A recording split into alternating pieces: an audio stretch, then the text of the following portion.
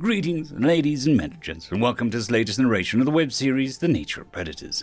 If you're new to the series, there is a playlist listed down below in the description, and as always, I hope that you enjoy. Chapter 154.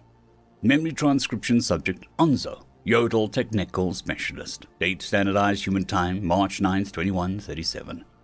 Our vessel was in dire need of repairs after the high-octane firefight that took place inside of our walls.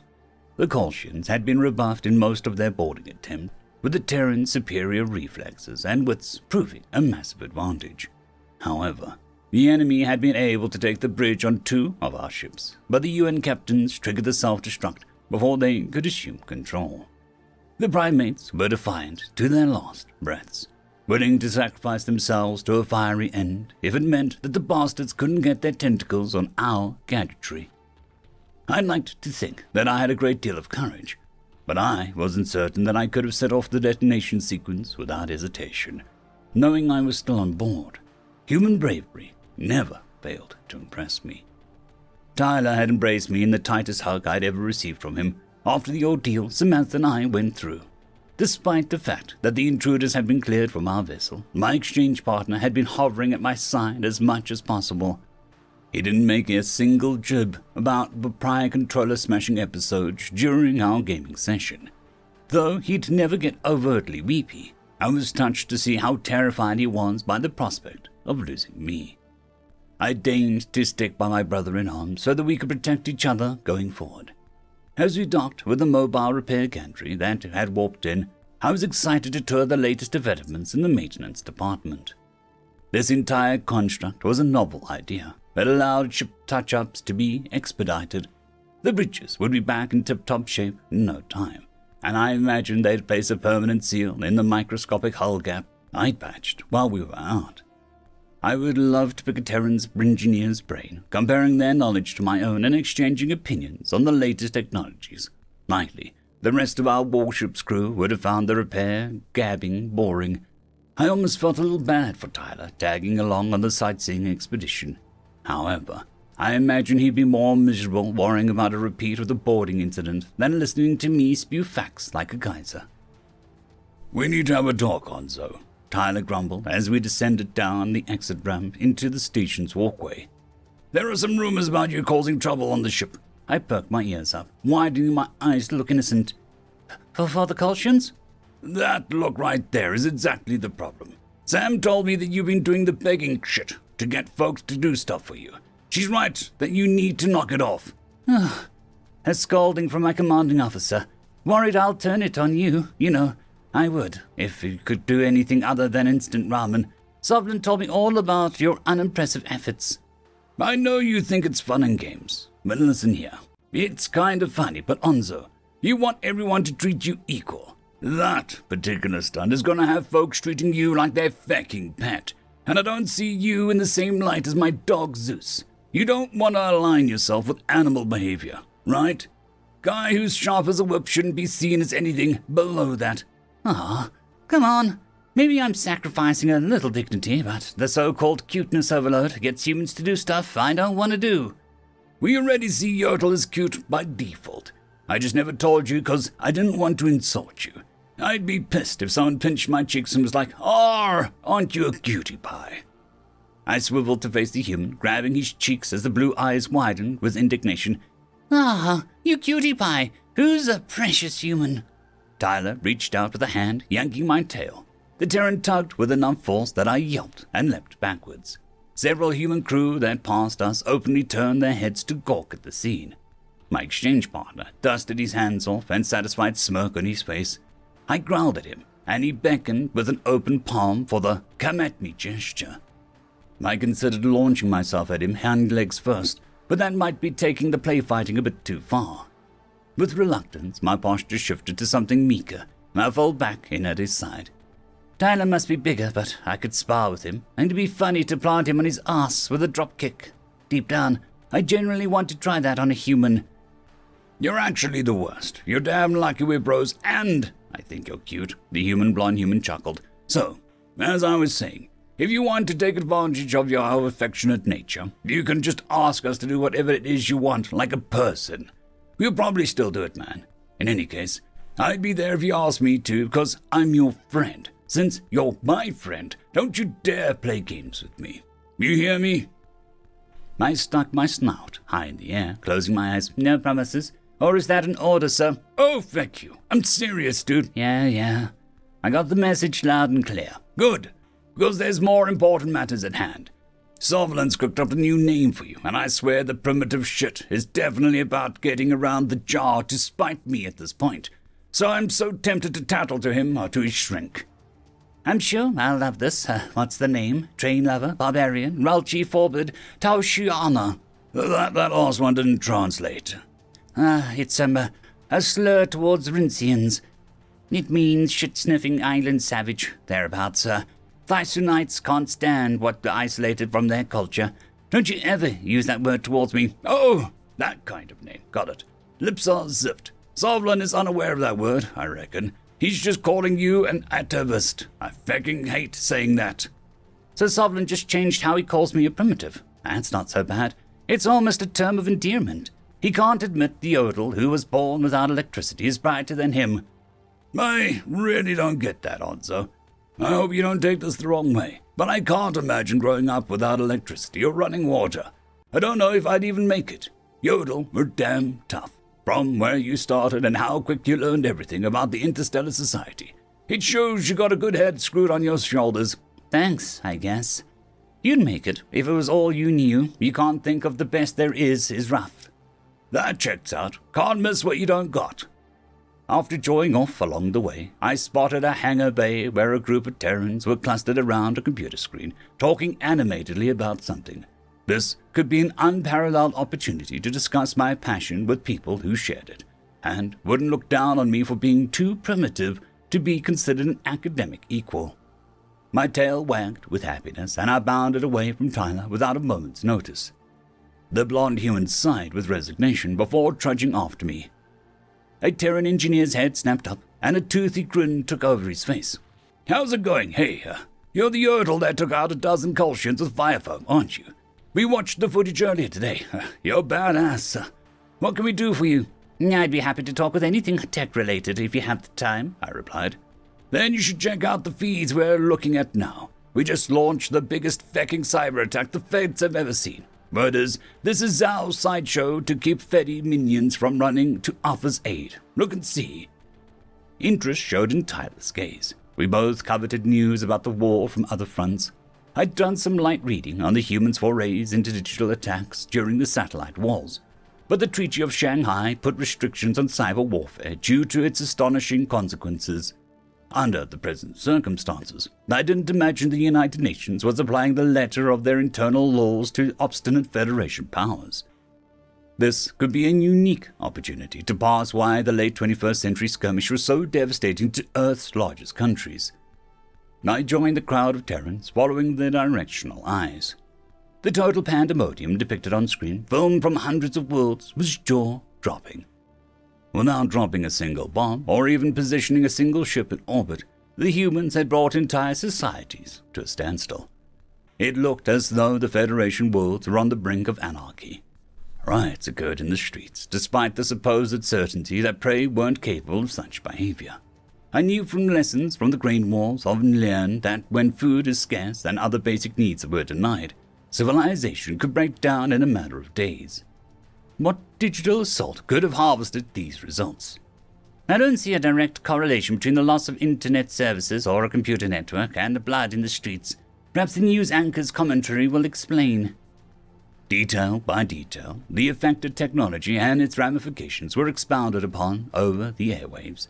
Malware had been placed into the power grids on every Federation allied entity, resulting in mass blackouts, unless the citizens were remotely located and sustained their facilities on independent power sources.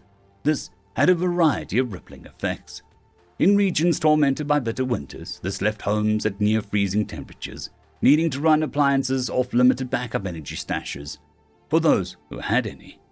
Affluent neighborhoods were best prepared to weather the storm, while others had to cultivate fires or head out to shelters for refuge. Hospitals running on minimum power were struggling to fuel their machinery, spawning desperate pleas to military hospital ships to take on patients. The most dire impact of all was the fact that without refrigeration, entire food stalls spoiled.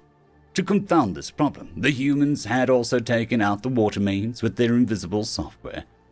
Lacking both the essential building blocks for life, civilians attempted to complete transactions to purchase the remaining supplies at stores. However, the banking systems had also been the target of hacking operations. The Terrans drained every credit from each account and targeted backup servers as well. Without funding to buy food, and with their livelihoods vanished, protesters marched down to their government's doorstep. Many states instituted rations and handouts from what was left of the supply chain, but shelves still ran bare as everyone rushed for morsels of food. "It's everything," I breathed. "An entire society brought to its knees by the things they took for granted and depended on electronics to fuel. Bet they wish they had a primitive system now." Few elements of society went untouched. The Terrans were ruthless in going after anything that was tapped into a network. Some military personnel had been tricked into downloading malicious files on their closed system ships, allowing the UN to trigger their self-destruct functions from afar.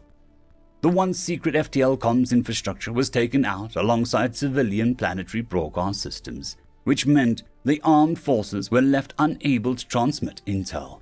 The populace was, likewise, stripped of their ability to receive news, government instructions, or contact with their relatives during this time of unrest.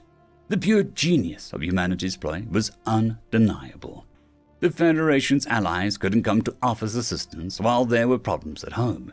Their vulnerable technology was untrustworthy, and the communications would be cut off with their command and leadership.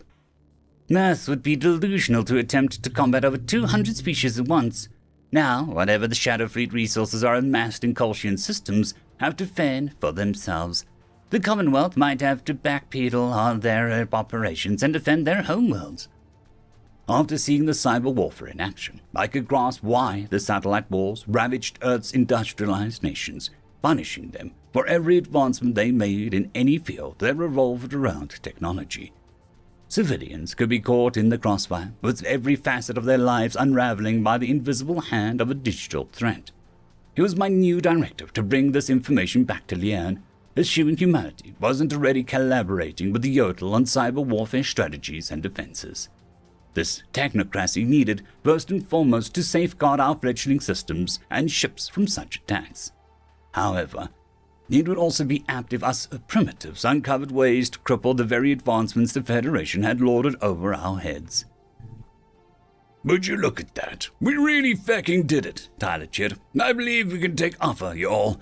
Just like we took Tusk. This is it. Lyconis Jr., or whatever the feck their new despot is, will be facing a war tribunal lickety-split." I switched my tail lazily. "I know what you said about not crossing lines. I'll follow your orders, even if I do see them as soft. But I think the only way to be sure that we're rid of the Feddies is to wipe them out once and for all. There's no benefits to keeping a source of such evil alive if we have the chance to cap the well." We're all tempted to wipe them off the face of the map or whatever. But it's a bad precedent for us to do that, and it ain't gonna get the other Feddies to stand down. They won't let us free Slanek or any civilians that are under heel too. Any kids who ain't had nothing to do with this horseshit. No, we need an end to this war and keep it ended. It doesn't end by following the same old cycle this whole galaxy has been on. They have to pay for what they've done as a collective society, respectfully. I don't think it matters if there was a precedent for washing out balls of a race that has genocided millions. Do you think it was justified to launch the cyber attack against this Federation subordinates? Well, yeah. Sucks that the civilians got wrapped up in it, but it's an option that saves human lives and ships we don't have enough of. Doesn't it save human lives to bomb Alpha and not have to take it by foot? In the short term, you'll pay the blood price of the other Feddies fighting to the death. And you also show the rest of the SC races, including the Yurtle, that we're a bunch of fecking hypocrites. I'd like us to be the ones who show them that there can be something better. Heroes aren't heroes on a part-time basis. I want a peaceful life back on Lian, helping rebuild my culture. I don't need to be a hero. Of course you don't need to, buddy. You'll do it because you don't want the foundation of our peace to be built on sand. You'll do it because you've seen we're different, and because even if it is just in the science point of view, you think life means something. We'll do it for each other, because we owe it to ourselves and our friends to finish this with dignity." A Terran engineer whistled with appreciation. "That's a hell of a speech, for what it's worth. I agree with you. Killing a shit ton of people, or any form of mass punishment, has never fixed or helped anything. Always come back to bite you in the ass." I sighed. "Just out of curiosity, would the puppy dog eyes help at all to win this debate?" "No, man Yodel," Tyler scolded, a disbelieving glint in his eyes. "You can't beg the UN to let you murk some civvies." "Maybe not, but if a couple of antimatter bombs just happened to fall into my control, it wouldn't be too bad." "Clearly, you've seen enough chaos and destruction in HD for one day. I'm taking you back to the ship. That is an order." I struck a pouting posture while waving a farewell with my tail to the human engineers. This journey hadn't morphed into the technical conversation I craved, but it had lent me insight into the entirely new field of study. I was determined to acquire knowledge on digital vulnerabilities and tinker with how I could engineer safeguards into Leon's grid, in case we ever ended up on the wrong side of someone with cyber warfare capabilities. With its present deployment against the Federation allies, our mission to Alpha suddenly seemed much more feasible. Once our warship was repaired and ready to return to action, it would be up to us to take down the Kolshians through any means necessary. After everything I'd seen in the past few months, I believed that humanity had what it took to win this war. End of chapter. Chapter 155. Memory transcription subject, Chief Hunter Isif, Arxer Rebellion Command. Date, Standardized Human Time, March 10th, 2137. 20,000 foes remained active in the system. I wasn't sure how the Terrans planned to gain the Dirtian Shield's compliance with their plans. If the local remnants, figuring out about half of their invading forces' tally, surged towards the Kolshians, it would take our support much more effective. Their motivations for aggressive actions was obvious. With Kalqua rocked by antimatter bombs, planetary defenses were long since gone, and our rescue operations was the only reason their last remaining forces hadn't been cut down by overwhelming opposition. The Yodel's particle beams gave us a chance, especially since they lacked the recharging requirements of plasma weaponry. Enemy drones had invested their focus on technocracy pesky vessels, giving the Dirtians some breathing room. Most of the human drone aides perished in the initial engagement, protecting life and limb over unbreathing, unfeeling metal. I was pleased that the Dirtian hadn't turned their guns on us or the UN, but I suppose even they wouldn't be foolish enough to invite extinction. It was easy to claim that there was better not to exist than to bow to a predator's whims, when that ultimatum wasn't staring a herbivore in the face. Self-preservation was an instinct that transcended all classes of life form. With the multi-Dresden and the Federation subsidiary driven out by us, there was hope of keeping some of the Kalqua's infrastructure intact. I winced, thinking what percentage of the populace lived in the cities that had already been hit. Per my documents, the last census data suggests a population of about 6.5 billion, including foreigners and work visas for diplomatic stays. It's a smaller number than the amount of people on Earth, largely due to the constant casualties brought on by this endless war.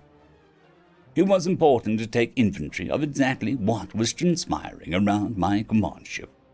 Through the near-microscopic dots Kaisel had highlighted, I could glimpse human nano-drones in on the fly. The Dirtian Shield seemed to lack a strategy with their remaining ships, with every unit operating out of independent desperation. The Yodel were being pounded by any drone that could burn towards them, and could only fend off so many guns-blazing foes, even with exemplary flying. It was obvious where our plasma support was best spent. If humanity's manships had taken on automatons in prior engagement, there was no reason Oxel crews couldn't hold our own, too. It would reflect poorly on my abilities as a commander if we couldn't drive the Kolshians out in one fell swoop. Focus plasma on targets who are in pursuit of the Yodel. Save our missiles for any Kolshians who come for us, I ordered.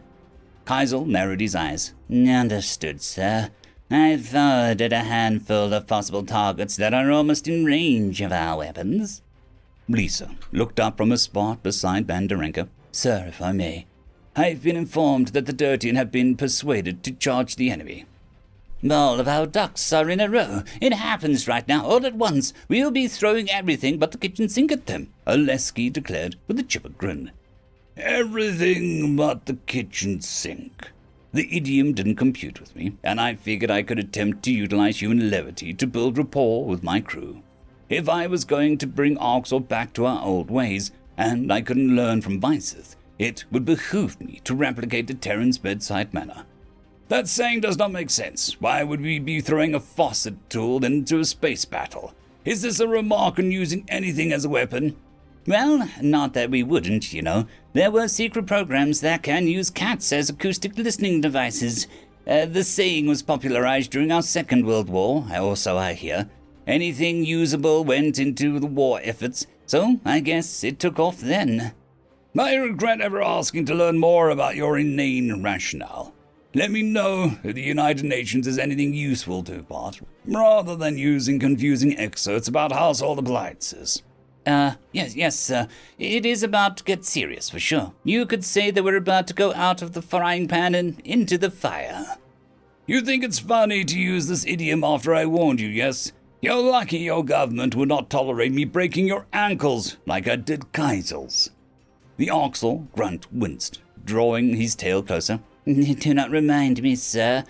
Given that humans must chow their food, and their culture, like ours, revolves around eating meat, it computes that kitchenware is a priceless contributor to their daily lives.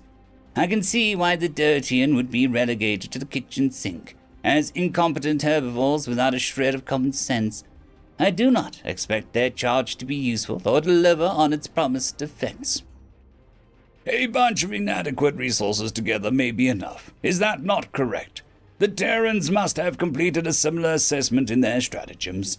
We are to save the herbivores and do our part, lest we look like bumbling idiots like the Dirtian. Understood. I am on it. Our weapon station was attempting to lock onto Kolshin's drones, utilizing the data that Kaisel had forwarded. Several captains in the rebel fleet were coordinating their fire, cultivating synchronicity to deal massive amounts of damage once we drew within range.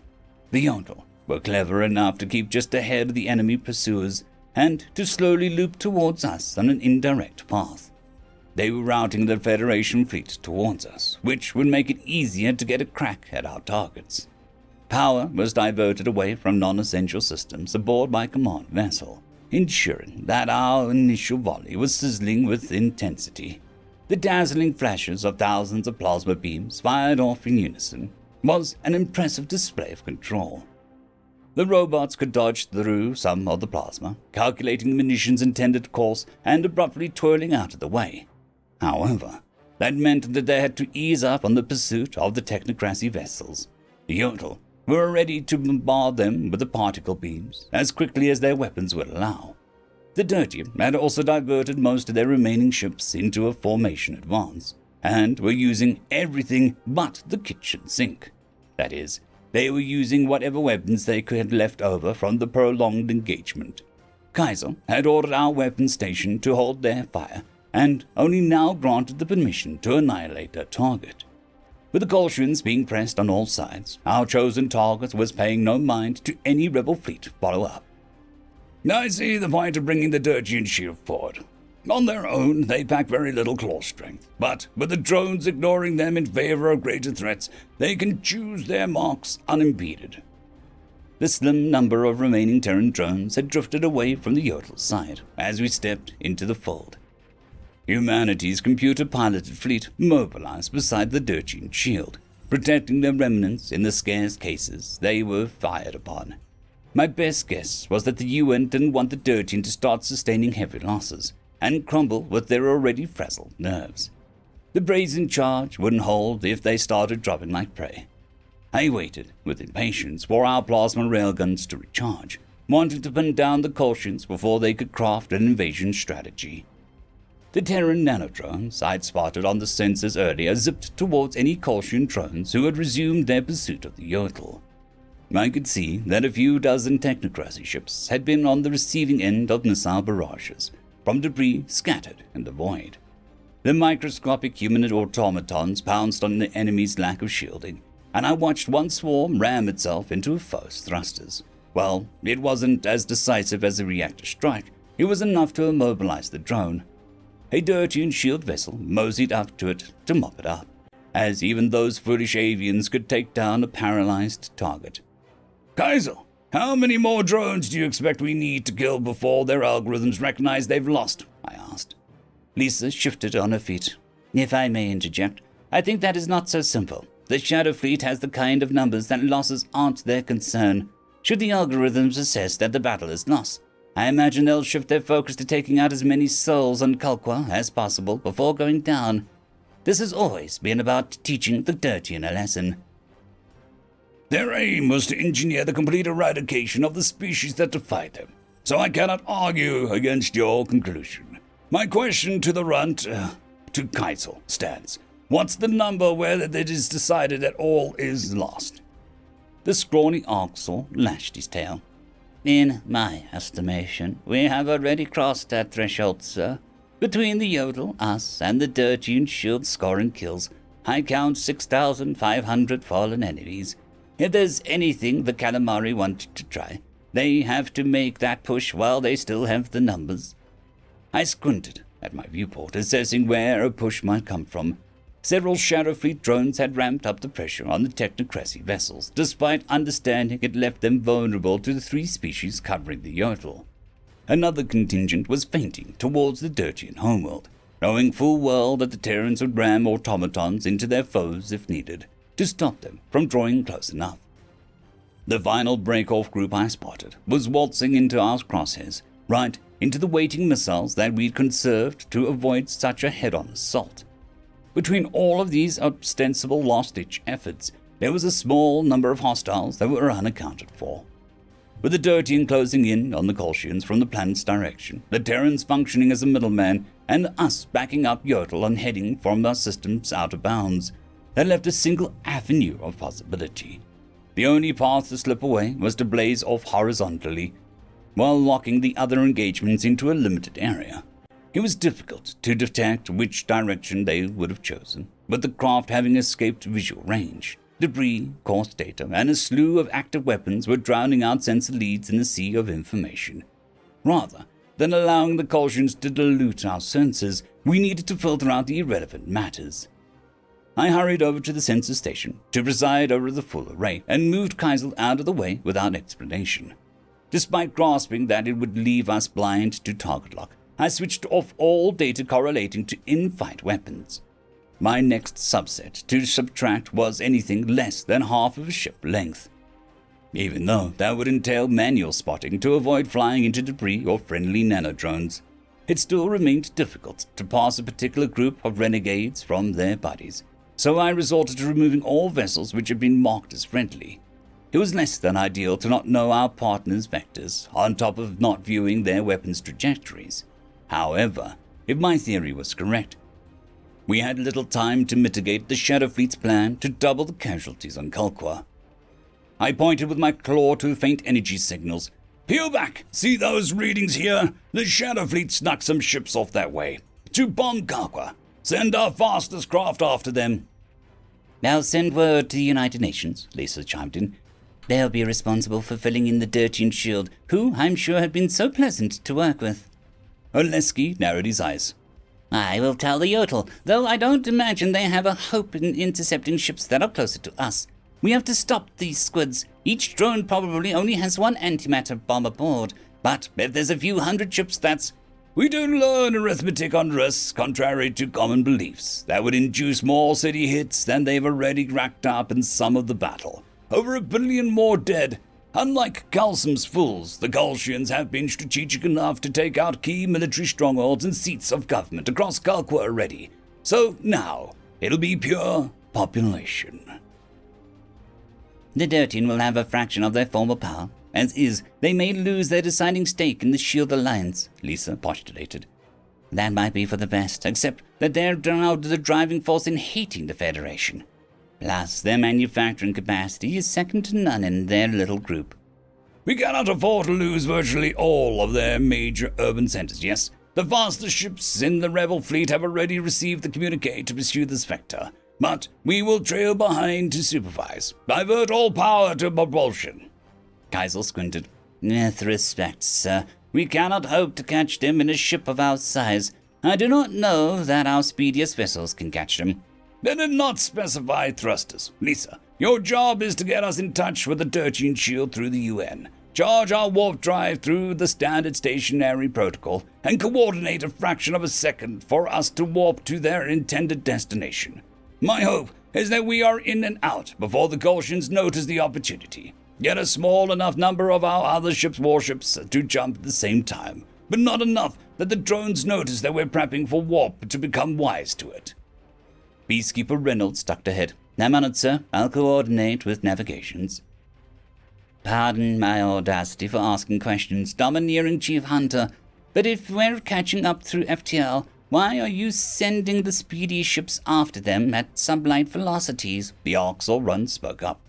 It's a mere diversion, Kaisel, so that they think we're going after them in the hopeless fashion. I paced back to the captain's station, allowing him to resume full control of the sensor hub. What do the prey accuse us of so often? It's a ruse.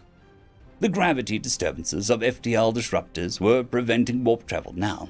If the Gulsians realized that they'd have the opportunity to slip into subspace, that would allow them to poke their units directly through the orbital range. It was quintessential that they wouldn't have the slightest clue of our intentions, and that the field was reasserted as soon as it was opened. This might mean that we'd be thrown back into real space the hard way. But despite the unpleasant variables, this was the only way to catching the Kalkwa-bound bomb-toters. It was a necessary gambit for the continuance of the Dirtian as a galactic power.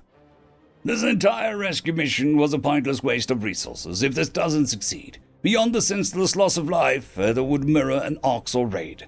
I hoped to never see a planet come to that again, so this must work.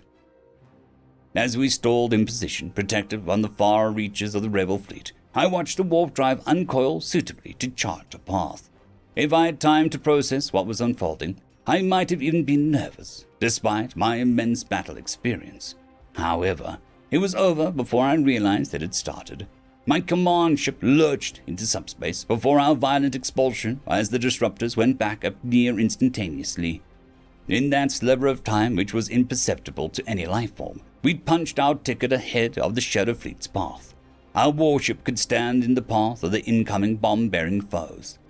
The havoc the FTL disruptors wreaked on our biology wasn't something that could be trained away. The sudden transition confused the senses. The skin wrapped around my brain felt too tight. My ears bore the sensation of being turned inside out as deafening bells rang within. My body temperature was climbing like I was under a sun lamp, and my eyes were projecting psychedelic patterns onto everything I saw. An unspeakable level of vertigo made it difficult to think, let alone direct my equally dazed soldiers into battle stations. The humans had turned flushed shades of red, and were on the floor struggling to coordinate movements. A growl rumbled in my throat as I leaned against my station with the full force of my weight. "Divert power! Back to weapons!" I huffed. "Move!" The weapons technician slumped against the buttons, managing to move a paw that weighed a ton to the needed buttons. He collapsed with exhaustion after completing a sequence. I swiveled my slowly normalizing vision back to Kaisel. The Oxel runt was on his knees. Judging by the concerned look in his eyes, he couldn't read the overlay. I tried to consult my own, but the dots all bled together through the blur. My eyelids squeezed shut in merciful darkness for a few seconds, and I sucked in measured breaths. My gaze snapped back open with renewed focus, allowing me to gauge the situation. The Gulsian drones were mere seconds from arriving, so I hoped that my crew could shake off the FTL disruptor's effects in the next few moments. To my surprise, there were a small handful of Terran drones and Dirtian shield vessels that had made the jump with us, forsaking their counterparts for the good of Kalkwa. At least, the friendly automatons couldn't be shaken by the transition effects of biologics. The rebels on my bridge got their tails back into motion and tended to the now ready plasma railgun. We had to throw everything we had at the Shadow Fleet. I straightened with pride, despite how much the segue had taken out of me. Oxor are the finest warriors in the galaxy. We stop them. We stop the Federation here.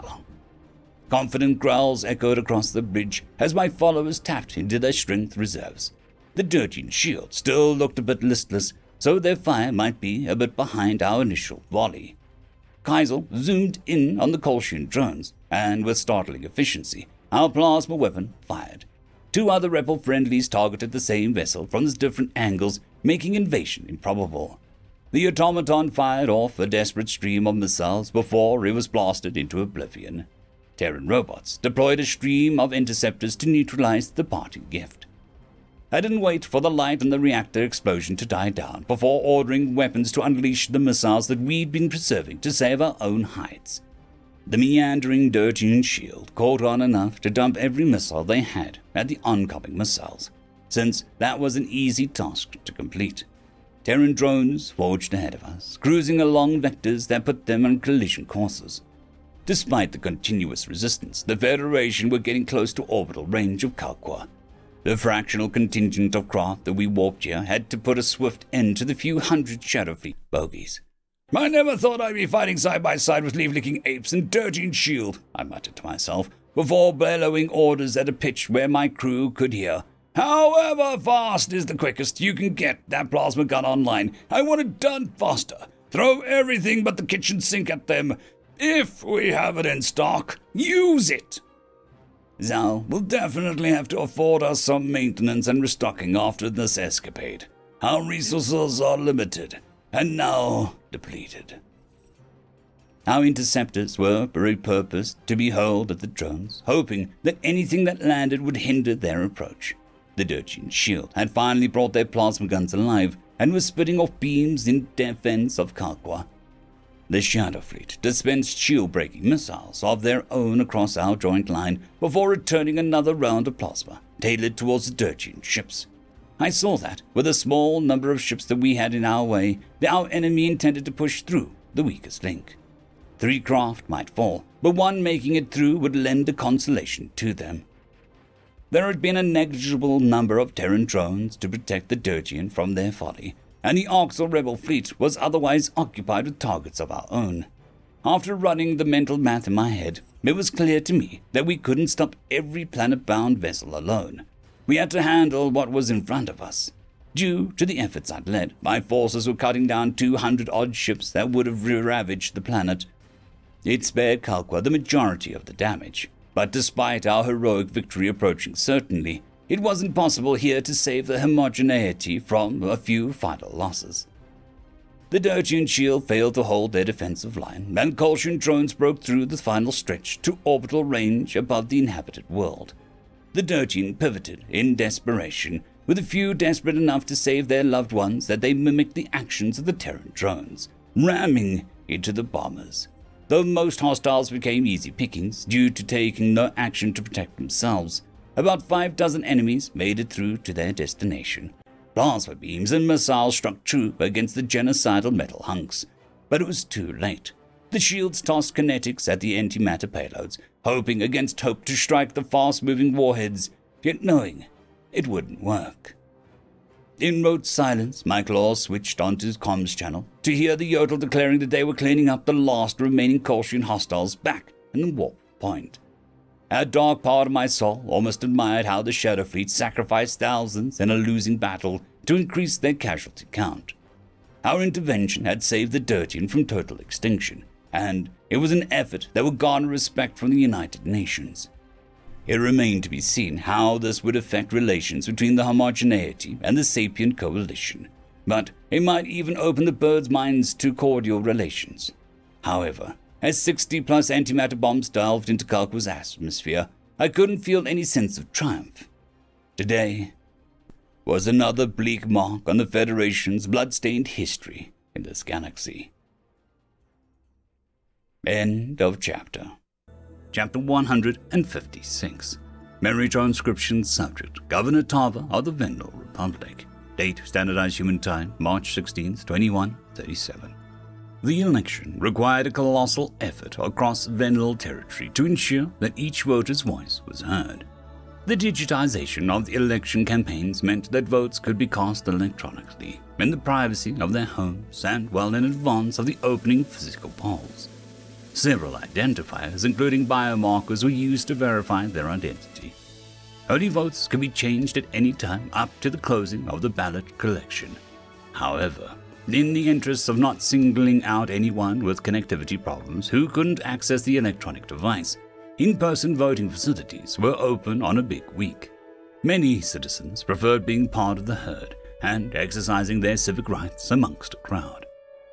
The results from the large percentage of online voters would be accessible almost instantly, but physical votes from each city, outpost, or colony had to be forwarded by local governments. I hadn't felt this nervous during my first election, yet the uncertainty of who would emerge victorious today gnawed at me. Polls were indecisive, with turnout from certain demographics likely to play a major part in who was victorious.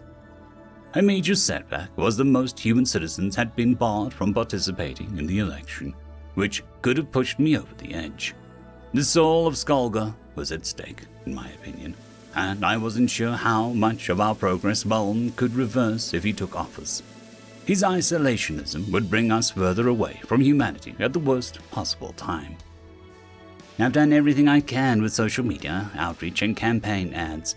I visited every major city and run myself ragged going into rural areas and colonies where my popularity is subpar. Any voters I could sway in Veln strongholds would have increased my chance. With the polls due to close in only a few minutes, I found myself watching a compilation of attack ads that Veln had spent significant money circulating on the airwaves and the internet. It wasn't as if I was innocuous on this front. I'd gone after his meteoric rise as the nominated challenger, claiming he gained most of the signatures by inflating his accomplishments within a small colony's government. Veln isn't ready to handle the responsibilities of Vendelkind, my tagline had proclaimed. I did see my opponent as clever, but someone who lacked a moral backbone or a good vision for our future. My rival was clever enough to claim his platform worked on any scale he'd tackled so far, and slammed my policies by crippling out-of-text quotes. Tava has proven that she cannot handle the responsibilities for Vendelkind. Her unilateral decisions have given you no say in your future. The ad narrator declared as images of predator disease patients being led out of facilities by humans played on the screen. She takes her ideas straight from the new predators. This was her claim about humans' knowledge of predator disease. A clip of me from the debate played on screen. They have a better idea than we do of what's actually predator behavior. Do you want the popular leader that trusts humanity's judgment over your own? Do you think predators have better ideas than us? The footage showed my rival touring an exterminators guild on his colony and signing documents. Veln is not a follower. He's a leader who will listen to what the people want. You know who to vote for. I leaned away from Noah on the couch and held the remote out of his reach as he tried to cut the feed. Glim seemed apathetic from his position in the reclining chair. The rescue had been taken off my last campaign stops, despite how useful he would be to court the exterminator vote. In his current state, he would have done more harm than good to my message. It would look like the Terrans were coercing him into supporting me. The next ad in the compilation rolled, going after me under my ties to Earth again. Well, Tava is running around chasing the human ambassador. Veln was working for his constituents. Listen to her own words about how much her policies and recent efforts have centered around Earth. A different narrator read. My eyes were narrowed with indignance on the screen. We've been through many stressful situations together, from nearly getting shut down en route to Alpha, to our efforts to stop the genocide of Earth, to working hand in paw with the cattle rescues that my government and his bargained for the release of, and now to our collaboration for the summit. Not only did Tava admit to negotiating with the Oxel, a true predator scourge that eats our children, and ate her own, she also listed all of her accomplishments as things on humanity's agenda. There is no difference between our planets under her leadership. Behind the narrator's words, images played of me running with Maya and Noah as humans stampeded and smoke rose in the background. By her own admission on the debate stage, your goods will cost more because of higher value-added tax to fund these adventures. And for all of that, the question remains, what has she done for you? Is your planet better now than it was 6 years ago? The clip ended with the words, "Vote Valm, no more federations," flashing atop a picture of my rival holding a baby Vendor. I couldn't deny that he was excellent at a political game, and it made me seethe. Noah didn't want me to wind myself up, bouncing towards me to grab my wrist. He pried the remote from my grasp and switched it over to a live stream of the news channel. The human winked before pointing to a clock on the mantel. I flicked my ear in acknowledgement, hearing activity through the campaign headquarters. My diplomatic advisor Chan peeked his head. Right on time, the polls have closed. I prepared speeches for both outcomes, ma'am, and sent them to your holopad. Thank you. Whatever happens, it has been an honor working with you, I acknowledge. How are the exit polls looking? Depends on the jurisdiction. You're polling poorly in rural areas, colonies, or the places with the strongest exterminator guilds. Bayside City is leaning towards you, which is good.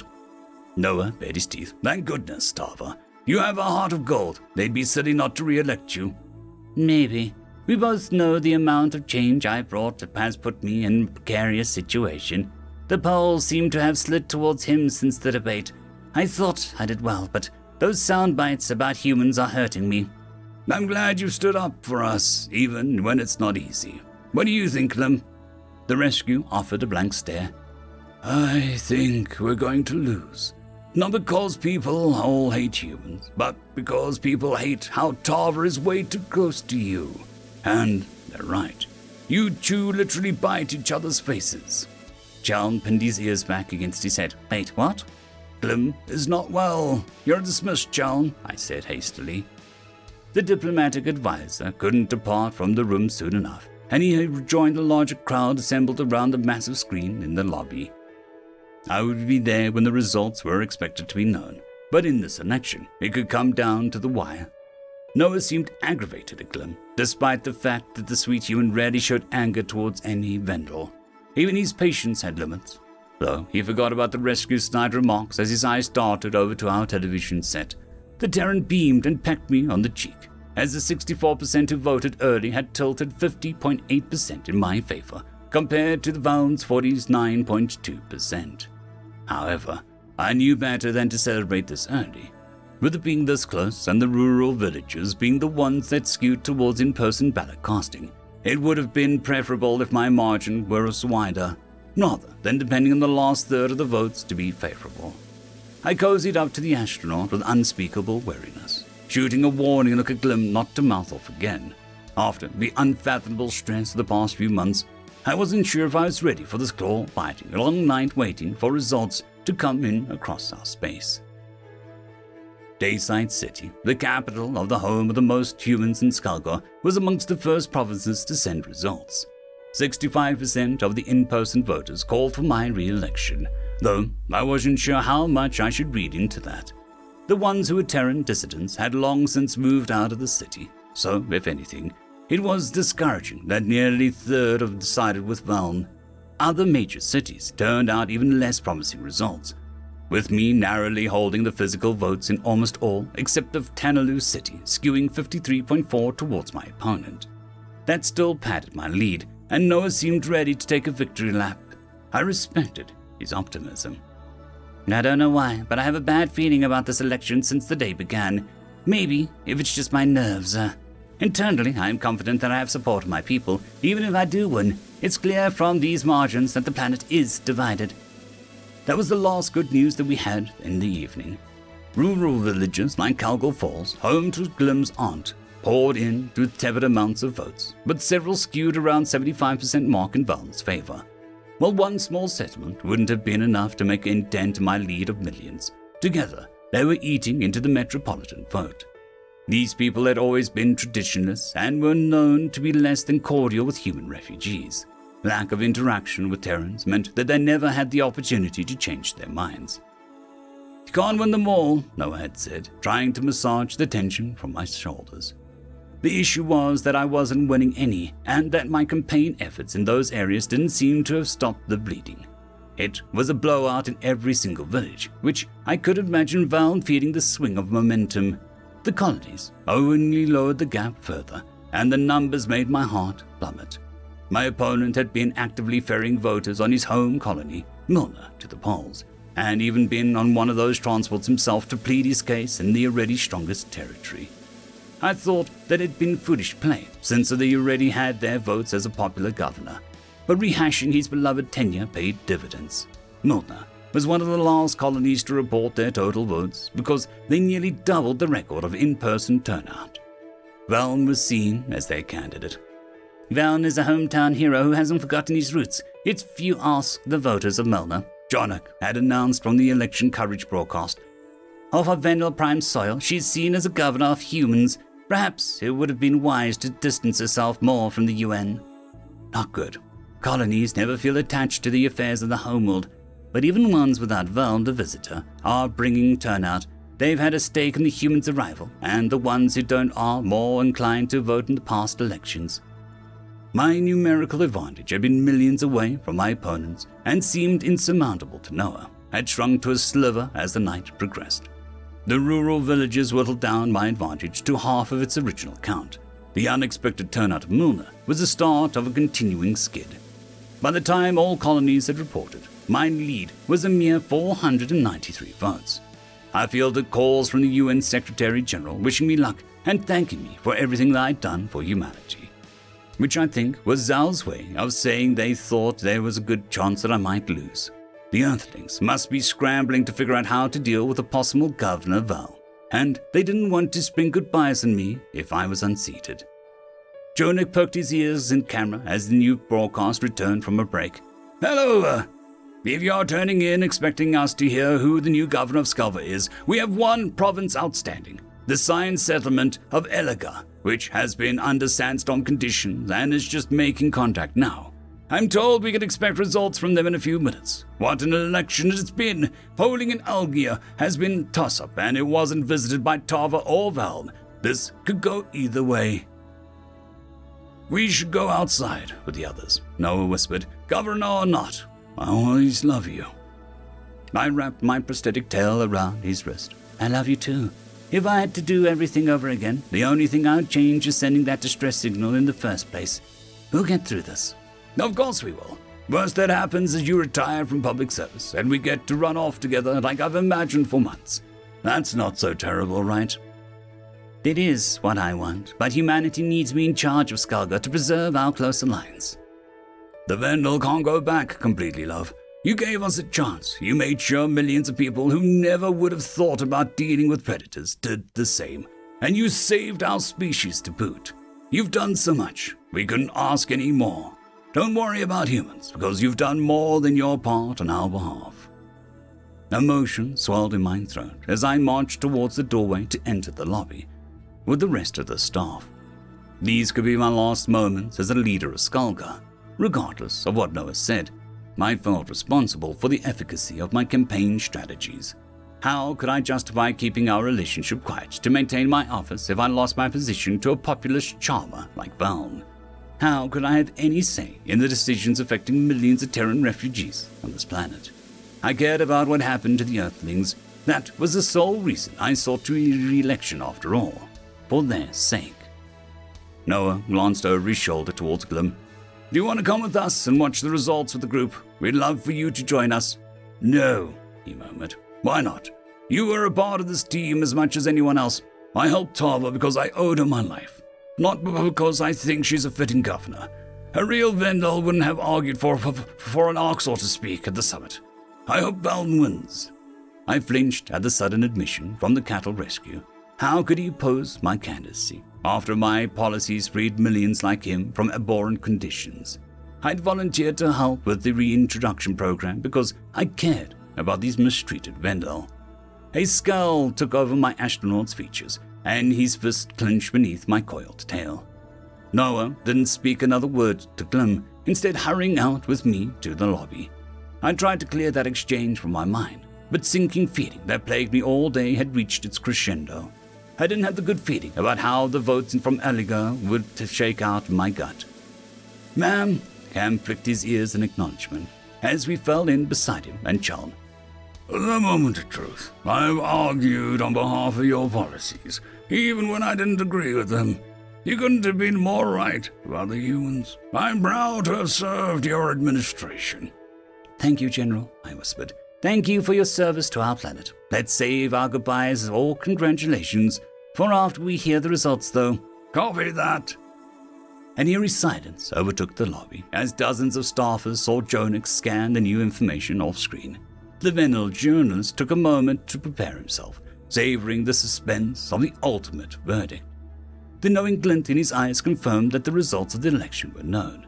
Before he ever said a word, Eliga flashed orange to signify that it had been tallied on the visual aid map.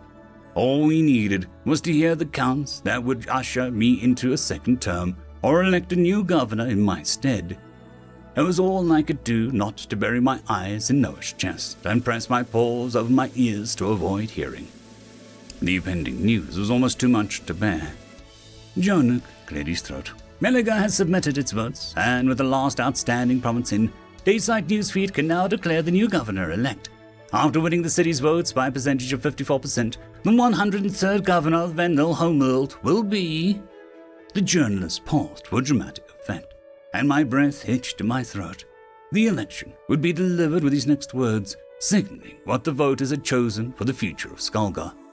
I hoped that, whatever decision they had reached, it would turn out well for both the Venal people and our sincerest allies. End of chapter. Chapter 157. Memory transcription subject Tava, exiting governor of Venal Republic. Date standard issuement time March 17th, 2137. Jonik straightened his ears and pronounced the name of the next governor. Veln. My campaign had ended with a dramatic loss of my title. I'd given my concession speech in a daze and issued thanks to the United Nations people for all the work that we'd done together. With nothing left to lose over our secret, Ambassador Noah and I stood hand in paw at my desk as I prepared to hand over the governor's duties to Veln. My most trusted advisors were also present, though Glum was a no-show after his barbed words yesterday. When I tried to broach the subject with my human astronaut, he deflected, saying that he was concerned about how I was handling the loss. I believed that was a true statement, but Noah clearly was furious at Glum's opinionated outburst towards me. It was customary for some staff of the previous administration to be kept on if they were viewed as competent in their duties. Chal had been a holdover from a previous organization to me. Military advisors like Cam would have had better shot at sticking around, had Venal General not been a strong proponent of human alliance. It remained to be seen how Firebrand Vaughn would be as the man in charge, and how thoroughly he would cash in his campaign promises. The governor-elect strolled into his office, having given an acceptance speech I didn't bother to watch in the reception lawn. I can be gracious in defeat, even if I'm worried about what will happen to our alliance with the humans. Veld can't undo all the progress we've made, after we're in this deep. The people spoke, and they didn't have faith in my agenda, so I didn't deserve to win. Vaughn wrapped up his speech to arrive in my office with the exact promptness, and on the dot for when the highest seat of Skulga was officially his. Away from where the cameras were rolling, he was all business. There was a shrewdness in his eyes, though he made a point not to acknowledge Noah and I's intertwined grips. The new governor took a long way around the desk to avoid passing us as a couple, and leaned back in his chair.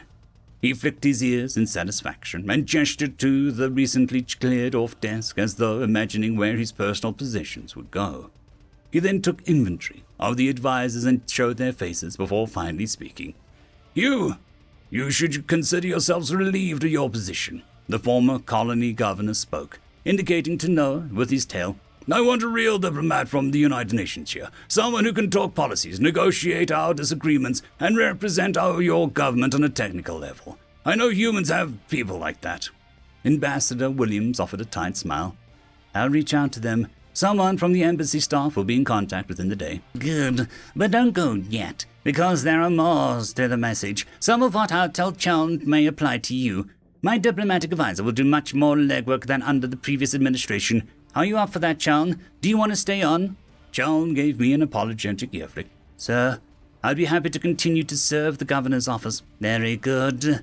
And then I want several orders on my desk today to start taking notes and preparing papers for my signature.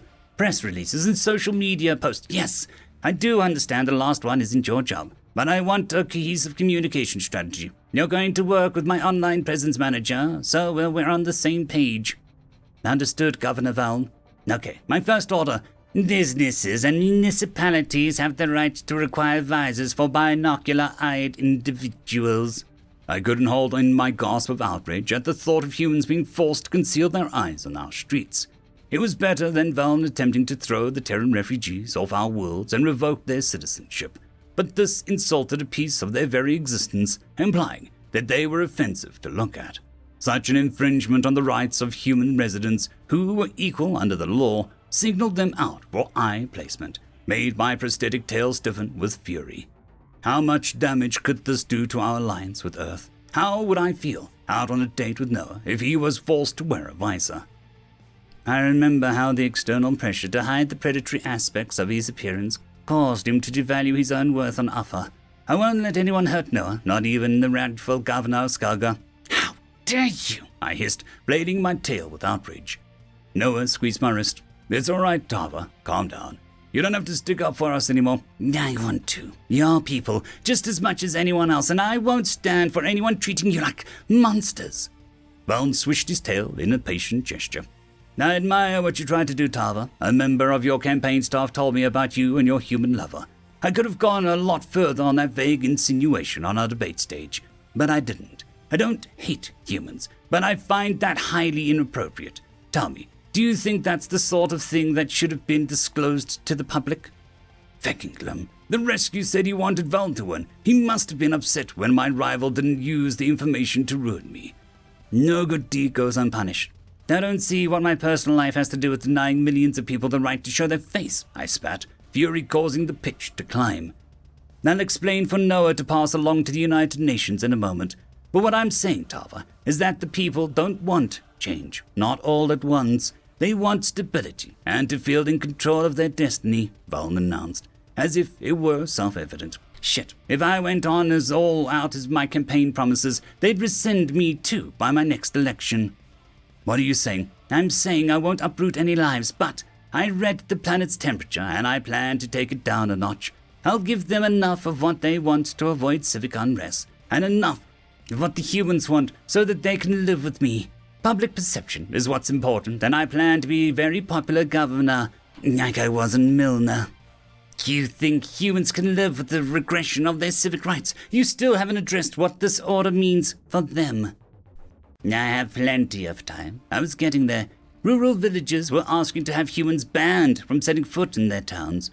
Frankly, I'm not sure why they'd be suicidal enough to go there, but I digress.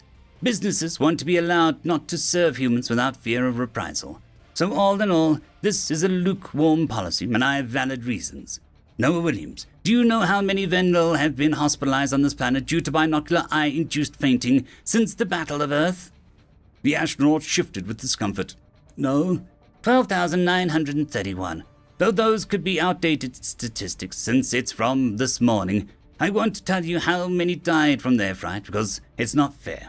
But I will tell you that it's not zero. Yes, I think that if an elderly business owner feels they can't look at your eyes without fainting, they should have the right to require visors.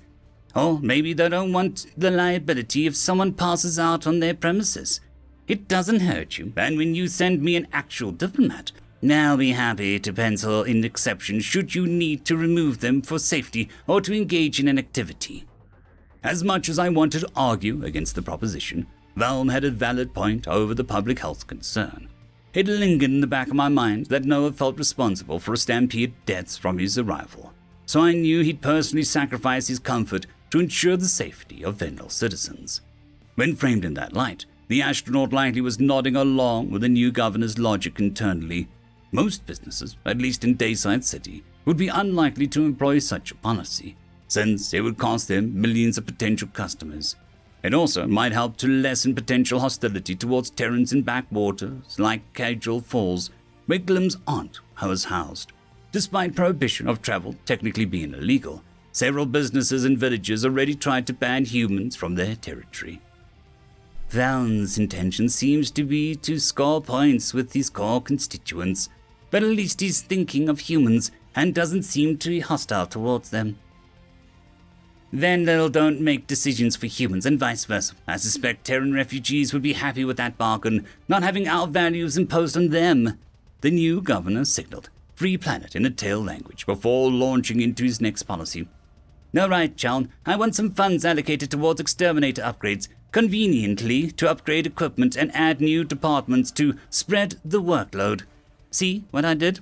I twisted my ears in confusion. You want them to separate their duties? Totally. They worked too hard, and that's all I'm going to give you on my motives. Right, next item. Predator disease facilities. We're launching a violent crime prevention program pronto. I'm targeting violent strains of the disease with the majority of our resources, which conveniently should give you the majority of what you wanted.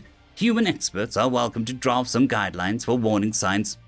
Because they know all of the violence? Is that the implication? Yeah, it's not my fault what people assume. I have no control over that, and I'm sure Vendel, who jumped to that conclusion, would believe that they're about humans regardless. Right, just a few more things. Gotta have the productive day one. Next up, immigrants to Vendel Prime from other worlds will not be allowed to vote until 6 years have passed from their acceptance of their citizenship, to prevent foreign nationals from influencing our policies. Mostly to keep Terran refugees from voting in the next provincial governor elections. Humans shouldn't be able to move to our planet and tell us what to do. Remember what I said about imposing values. I want people who vote to have stayed here and showed their commitment to us. If I didn't want any Earthlings voting, I wouldn't have let those who've already gotten citizenship cast ballots in the next governor election. The humans will know who gave them their pass of voting rights, and the Vendel people will know who stopped a sudden influx of predators from swaying our elections. Win-win. The more I listened to Val detail his policies, it seemed that he was attempting to play both sides with compromise items. The governor seemed to agree with various revelations that humans gave us, if I could read between the lines, but he wanted to appease the constituents who weren't thrilled about our entire foundation of knowledge being ripped apart. By my own grudging admission, it was a clever strategy. For the sake of political gain, he was more worried about appearances than reality. I could understand I gave the perception that I went along with anything suggested by humanity, but I couldn't understand why he insisted on spelling out his planned changes with me, a disposed rival in the room.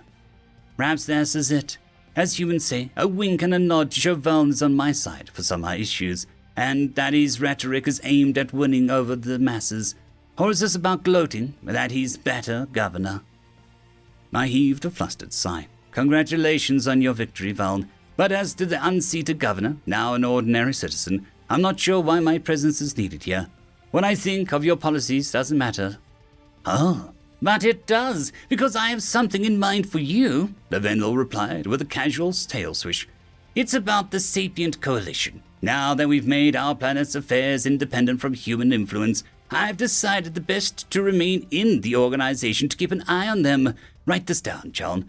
As I was saying, to keep an eye on them so that we know what they're planning and can enjoy the pure military benefits of the Alliance. I'm glad to hear that you won't try to withdraw from the Sapient Coalition. But as that's all you wanted me to hear, could have led with that. Tava, that's your project. Before you were governor, you were our ambassador to the Federation. I want you to resume a role you were actually well suited for, to be our ambassador to the Sapient Coalition. It'll keep you in a diplomatic contact with humanity, and honestly, I doubt there's anyone more comfortable or connected in the Earth Department. Thus, I'll be too busy with the affairs here to handle that myself. I was silent for several seconds, shocked by the request. With respect, you just said that you didn't want us entangled with humanity. In that role, I imagine I'll be expected to follow your orders and wishes. You'll want me to sell them on policies that I don't agree with. Your policies. I know you know how to do that, Tava. I'm sure it'll be difficult, after being governor, to take a step down, and to answer to the same person you lost to, no less. But I want to show that we're not enemies, like I said earlier, to lower the political temperature, and if we show how magnanimous I am along the way, wonderful.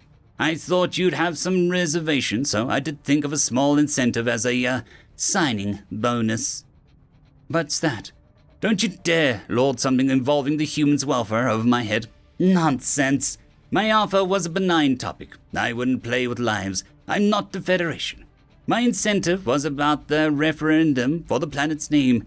In the interest of self-determination, it should be up to the people. Though I do intend to speak my piece on why I'm not a fan of Skulker. You agree to be my ambassador, and I'll get the process in motion. I turned an inquisitive gaze on Noah, who'd been silent throughout the process. The human was attempting to not interfere with a newly elected governor, and he wasn't more vocal about what decision I should make. Without saying a word, the sideways glance of his binocular eyes told me that he thought I should follow what I wanted to do. I could rely on his affection and support as long as I was happy. Beneath that, I could sense that the former ambassador wasn't fond of people like Valn. On a personal level, it was difficult for me to trust anyone who was so calculating with their appearances. But having a chance to ensure our continued friendship with Earth and its allies trumped that. Securing positive relations with the Predators had been my life's most meaningful work. My ears flattened with reluctance. Fine, I'll do it.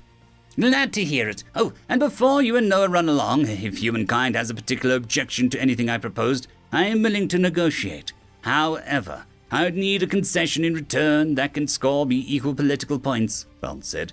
Will that be a suitable arrangement, Mr. Williams? Noah dipped his head. We're accustomed to people like you. I'm sure that we can work with that. Delightful. I look forward to more productive conversations with your replacement. You both may leave. Cam classified briefings for the governor's ears only, I'm sure. I forced a polite farewell in tail language, not appreciating that parting shot. Val couldn't resist sneaking in a reminder of his victory, perhaps in response to Noah's thinly veiled distaste towards him. As we departed the governor's office for the final time, I reminded myself that protecting humanity from persecution was more important than pride. The governor could have been more radical with his newfound power, and it was a small victory that I wouldn't be iced out of the galactic politics. I couldn't say that the responsibility of an entire planet would be one that I missed. If anything, my narrow defeat allowed Noah and I to spend our future together, unrestricted. What came next for humanity and Vendelkind was out of my paws now, but I'd hoped that I'd done enough to lay the groundwork for a peaceful future between our two species. End of chapter. Chapter 158. Memory transcription subject, Chief Hunter Isif, Arxal Rebellion Command. Date, Standardized Human Time, March 17th, 2137. Knowing how unbeloved my species was on Kalqua, there was no offer extended to the dirty and homogeneity to help with rebuilding and search and rescue. That had been the courtesy to humanity that I couldn't imagine my kind going along with for prey. The avians didn't attempt to drive us and the humans from the system, but they only sent a formal thank you to the Yurtle. I wasn't sure whether the Terrans felt slighted, though I sure did. The Dirtian were fortunate that my request for temporary aid in restocking munitions to tide us over until we could contact the United Nations wasn't phrased as a demand. My lack of diplomatic aplomb meant it was best that I left the leaf-licking primates to deal with the fallout, especially after how the Shield-allied races behaved seeing me at the summit. A cryptic communication from Jones pointed us to a repair outpost within a day's travel, repaying our expenditures without me asking. It was strange to have our fleet congregated so far away from Central Sector, since the rebellion's early focus had been pestering agents within Briss's territory. I was aware of the fact that we devoted an inordinate amount of attention to the Federation after the surprising partnership between Gisnil and Iconus was revealed. Protecting Kalqua thwarted the Kolshian's primary target, and now the crux of the war hinged upon whether the Terran single-minded push towards Alpha could succeed. That was Zhao's third phase of the war, and rumor had it that Stage 2, cutting the conspiracy off from hundreds of allies, had been achieved through the Federation's staggering lack of cybersecurity. If humanity can get the Kolshian dynasty to surrender, then they'll be able to fight against the Dominion. Gisnil knows that he is weaker than the Federation, by his own admission, which is why Betterman avoided their ire. I narrowed my eyes in the briefing room. The Dominion has not been trying to win war, yes. I think they do not know how. They have not been active since Shazar's failure at Celis, which brought shame upon Chief Hunter's repute. It may be possible to dismantle their operations enough that it is decided not to fight humanity at all. Do you really believe that Gizno would just surrender? I'm pretty sure that he wishes to keep power at all costs, Lisa responded. I think he believes there is no choice, and sees the way to bargain for some control. It may be possible. I am committed to a peaceful future for our people, and in this instance I imagine your little SC buddies will not stand for Betterment's survival. With our rebellion left outside the organization, I am concerned with ensuring our continued existence as an independent entity. So the more that we can reduce Dominion control, the more bargaining power we have over the Prophet Descendant if Uffa falls. Kaisel heaved a weary sigh. Survival. I see why you have been focused on coexisting with prey. What we have done, returning cattle, trying to communicate, and saving the Dirtium, might temper the calls for our race's genocide. Indeed. I do not think humanity would allow us to be attacked, given how they seek to end this forever war. However, I am concerned over how much free rein we will have and how we should move forward towards a better future through the galaxy's mistrust. I want Riss under our control, not some other world with no history. Gizno might not take our home with him. Oleg adjusted his glasses. So you are looking for ways to reduce Battlement's authority. What could leave Giznola more paranoid than stripping him of yet another chief hunter who's seen as loyal to his cause? We're in the neighborhood, anyways. Leothis, all of our intelligence suggests that he will stop at nothing to prove himself to Betterment. Young, hot-blooded, a true believer. What on earth would convince him to jump ship? Lisa countered. Well, we did hand him a multi and Dresden homeworlds on a silver platter. If he accepted a tip he knew came from us, then it can't be any more treasonous for him to accept a parley. I lashed my tail. That was a different circumstances. A raiding opportunity proves his fierceness to Gizno. Ilthus will not respond to talking. He responds to open strength and personal rewards, and the idea of a world without violence would disgust him. Then show him that the Dominion is weak, Chief Hunter. Kaiser's eyes glowed with a new confidence, and his maw parted with eagerness. Show Ilthus the footage of the Dominion and how they negotiate with the Colchians because they cannot best them, how they do not wish to win the war or hunt well. That is not a bad idea. Perhaps we can show humanity's strength to Ilthus. If humans have the power going forward, rewards from Gizno are empty. He's proving himself to be the wrong team. True strength is in staying within your role to avoid being crushed by calamari, yes? Oleg chuckled. I'm surprised you learned that word. I listen to the babbling of you humans when it serves me. If the Yodel are calling the Colchians a human food delicacy, I'd be remiss not to adopt this term.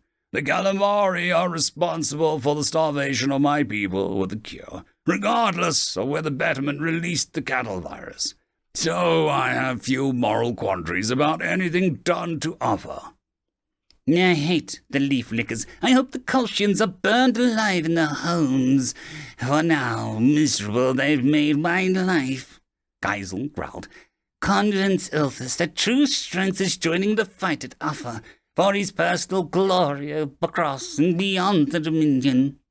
Well, the humans are en route to Uffa as we speak. All they must do is get past the border stations and system in between. So while I can support bringing Ilthus into the fold, we should craft a plan for how to establish contact with him at once, if you want him to arrive in time. I drummed my claws on the table in deep thought. Ilthus's location was a given, with him likely trying to bloody the Dresden and Maltese nose. Unlike Kalsum's fleet, the duo had retreated some of its ships even without the stark warning the Grokotl captain had given.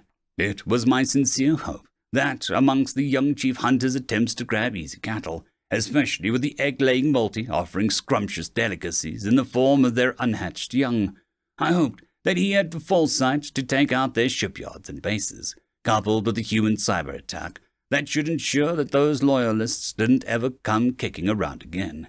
Even if Uffa was defeated, The true cultists of the Federation, like the Dresden and the Predator-sacrificing Yelper, would be unlikely to drop out of the fight. All right, Geisel, I imagine your plan is for us to head to Dresden and multispace and offer assistance. I do not particularly wish to preside over raids myself, especially with the harm that would do to our image. This rebellion is about proving that our Arcs are capable of being more than brutal, senseless beasts, I growled. The runt flared his nostrils. I merely wish for you to travel close enough to pinpoint Ilthus's command ship. It won't be engaged at the center of the battle, though someone as cruelty proficient as Chief Hunter will be trying to get some kills himself. You can extend a hail from there. If I may, why don't we contact UN Intelligence and see if they've tapped the Arcs or comms enough to connect us via FTL channels?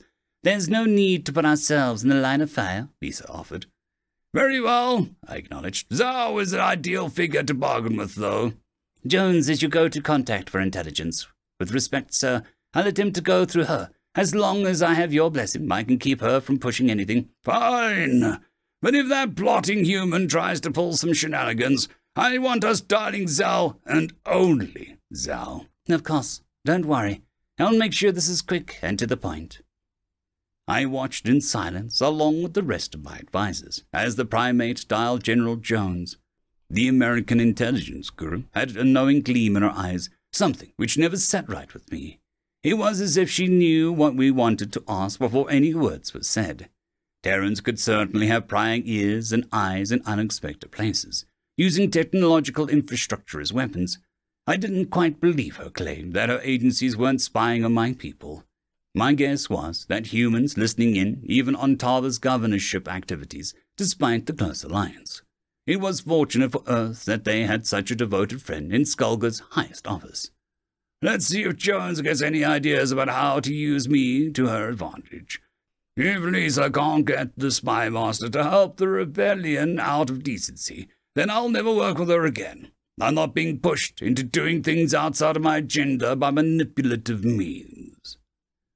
General Jones raised her hands placatingly. Yes, if. No need to look so skeptical. All we wanted was to split the Dominion and tilt the scales of war.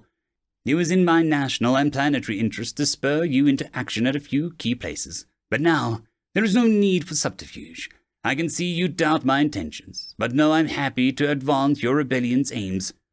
Lisa, I believe you said that you would handle the chatter. I do not feel like chatting. You know how Arcs are tired of socializing. Lisa snorted. Yes, I've heard most Arcs do. Ma'am, we were hoping that you could patch us through to Chief Hunter Ilthus. Speaking to him could provide a key opportunity to siphon away Gisner's allies. Or that's the plan. Yes, definitely. Support attempts to weaken them without direct engagements. Let me consult my database. What a coincidence, the General exclaimed, wagging a finger. I happened to be looking at Ilthus's file when you called. I'll transmit his coordinates, and with his access code, you should be able to communicate with his ship. I stifled a sigh as Jones made a few swipes with her fingers. Oleg gave me a nod to signify that he received the data, and Lisa disconnected the call after a formal thanks. I was pleased that we'd been able to attain the information with minimal back and forth, and that it wasn't a conditional offering. My eyes narrowed before I gestured for the two humans and scrawny Kaisel to exit the picture. We couldn't afford to have any sapiens nearby that Ilthus would see as a sign of weakness.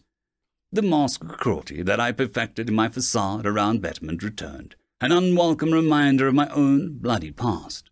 I bared my teeth to signify ferocity and signaled for Oleg to initiate the call to a fiery Chief Hunter. Ilthus responded, after a long stretch of our entreaty going unanswered. As a proper holographic avatar, the Chief Hunter had taken the time to send the full image of his toned form onto my projector, rather than the basic 2D visual. I suppressed a huff, realizing that I should have done the same. That was how the highest-ranking Dominion officers communicated, so out of the gate, my status seemed inferior to him. The hot-headed Arxol had scars sliced across his muzzle that seemed artificially inflicted, perhaps to signify his toughness. His grey skin had a bit of a green pallor to it, and his features were locked in a permanent scowl. This commander had the swagger of someone who'd fought 1,000 battles. It is apparent he's trying to compensate for his lack of experience through intimidation. Does Ilthus know what it is to command enough to hold up to the Colchians? Well, if it is not the traitor to our dominance of our people, the filth that bargains with prey, consorting with our enemies, Ilthus sneered, what is it that you want? I raised my maw in defiance. For starters, I would like some gratitude for the easy hunt I gave you. I know many things about the state of the galaxy. I also know how to position Oxor for survival and strength. You forget the first item. Is that not so? I would not pass up prey and a chance to showcase my hunting ability. My raids are much crueler than yours. The best that you could do was grassing Venlo schools and a few movie reels. Your raid, I am sure, is quite impressive. That is why I wish to speak with you about more opportunities to demonstrate your talent, and make a name for yourself as you seize power with the utmost prowess. Once you hear my reasons for joining our hunt, and what I can offer you, you'll have no doubts about which side is weak, and which side is beneficial to your agenda. I have no reason to listen to your prattling, and I tire of this conversation. Words mean very little when I do not have any reason to believe you are anything but past your prime and defectively weak. This groveling to the feet of my raid acknowledges my superior cruelty with no resistance. You must prove that you are better, Chief Hunter, than me, if I am to listen to all of this. The softened-up words you placed in my jaws are the sole reason I took your call, in the interest of more feasts that you may know about. The contest of strength is one I can handle. I've seen many battles, and am certain that I can outmaneuver the likes of you. 1,000 of your ships versus 1,000 of mine. No tricks or subterfuge, no reinforcements for a coward's win, just a direct confrontation in space. If you best my people, Gisno will be delighted that you defeated the pesky rebels and lured us into the open. Ilthus snorted with a dismissive tone. I'll gain no satisfaction by crushing your ragtag force. It is you, the very head of power, that I doubt. I have a separate proposal, an honorable one. You come to my base without any army or backup, and we engage in a ritual sword fighting, Tliskis, unless you've forsaken your weapon ornaments. Why would I be foolish enough to come alone to your territory for the Tliskis duel? I want to show my worth by defeating the supposedly great Isif, sending your memory to the prey pastures where it belongs. I'm no coward that would back down from a fight, especially an easy one against a weak defective. Fine. I trust that you are not so petrified of your betters that you would seek a cheap victory. I noticed that the humans looked horrified at my swift agreement, as if they believed it was folly. Whenever the leaflickers thought I had pride left over, and I could tell Ilthus had too much arrogant confidence to backtrack on his challenge. I will see you humiliated by my blade, and we'll speak about why you should join me afterward. Empty words, like all of this talking you adore. When I win, I will execute you. Gisnu will know who has slain the traitor from our ranks, and that it was through my superiority, Ilthus hissed. The chief hunter pounded away at his console, forwarding the coordinates to his base. Given that I wished to recruit him to our side, I was not going to take the opportunity to strike the clandestine facility. There were more important enemies than one overly proud Oxor. The less Dominion ships I needed to slaughter to complete my rebellion's aims, the better. Ilthus disconnected from the call after a threatening roar. As disdain swelled in his islets, I surveyed my advisor's expressions and noticed that Kaisel seemed a bit jealous. The Oxor runt must envy how respectable and powerful a soldier slightly older than him had become through the merits of his strength. If Ilthus thinks I've lost a step, he'll be in for a rude awakening. I can be calculating and patient. Too much eagerness to prove himself will mean his judgment is clouded by his anger. That doesn't mean I can't physically prepare myself. Without any discussion with my advisers, as the matter was settled, I stood from the table This was not up for debate, since we needed to strike at the Dominion's very foundation. It was time for me to prepare for a confrontation with Ilthus. I intended to sharpen my sword and retrain myself in the art of Tliscus. Achieving maximum readiness for our duel would ensure that our probability of victory was turned in my favor as much as possible. End of chapter. There is a new legend on the horizon. Blueberry Cat has taken the T6 Patreon spot. Thank you very much, and I'm sure that I speak for everyone when I say that. I would just like to thank our T5 members, Lord Azrakel, Ambrose Cattell, Quantum Wednesday, Drexoon WRE, Blueberry Cat, Cam Maxwell, Casper Arnholtz, Bushmaster 177, and Leslie 517. Thank you very much.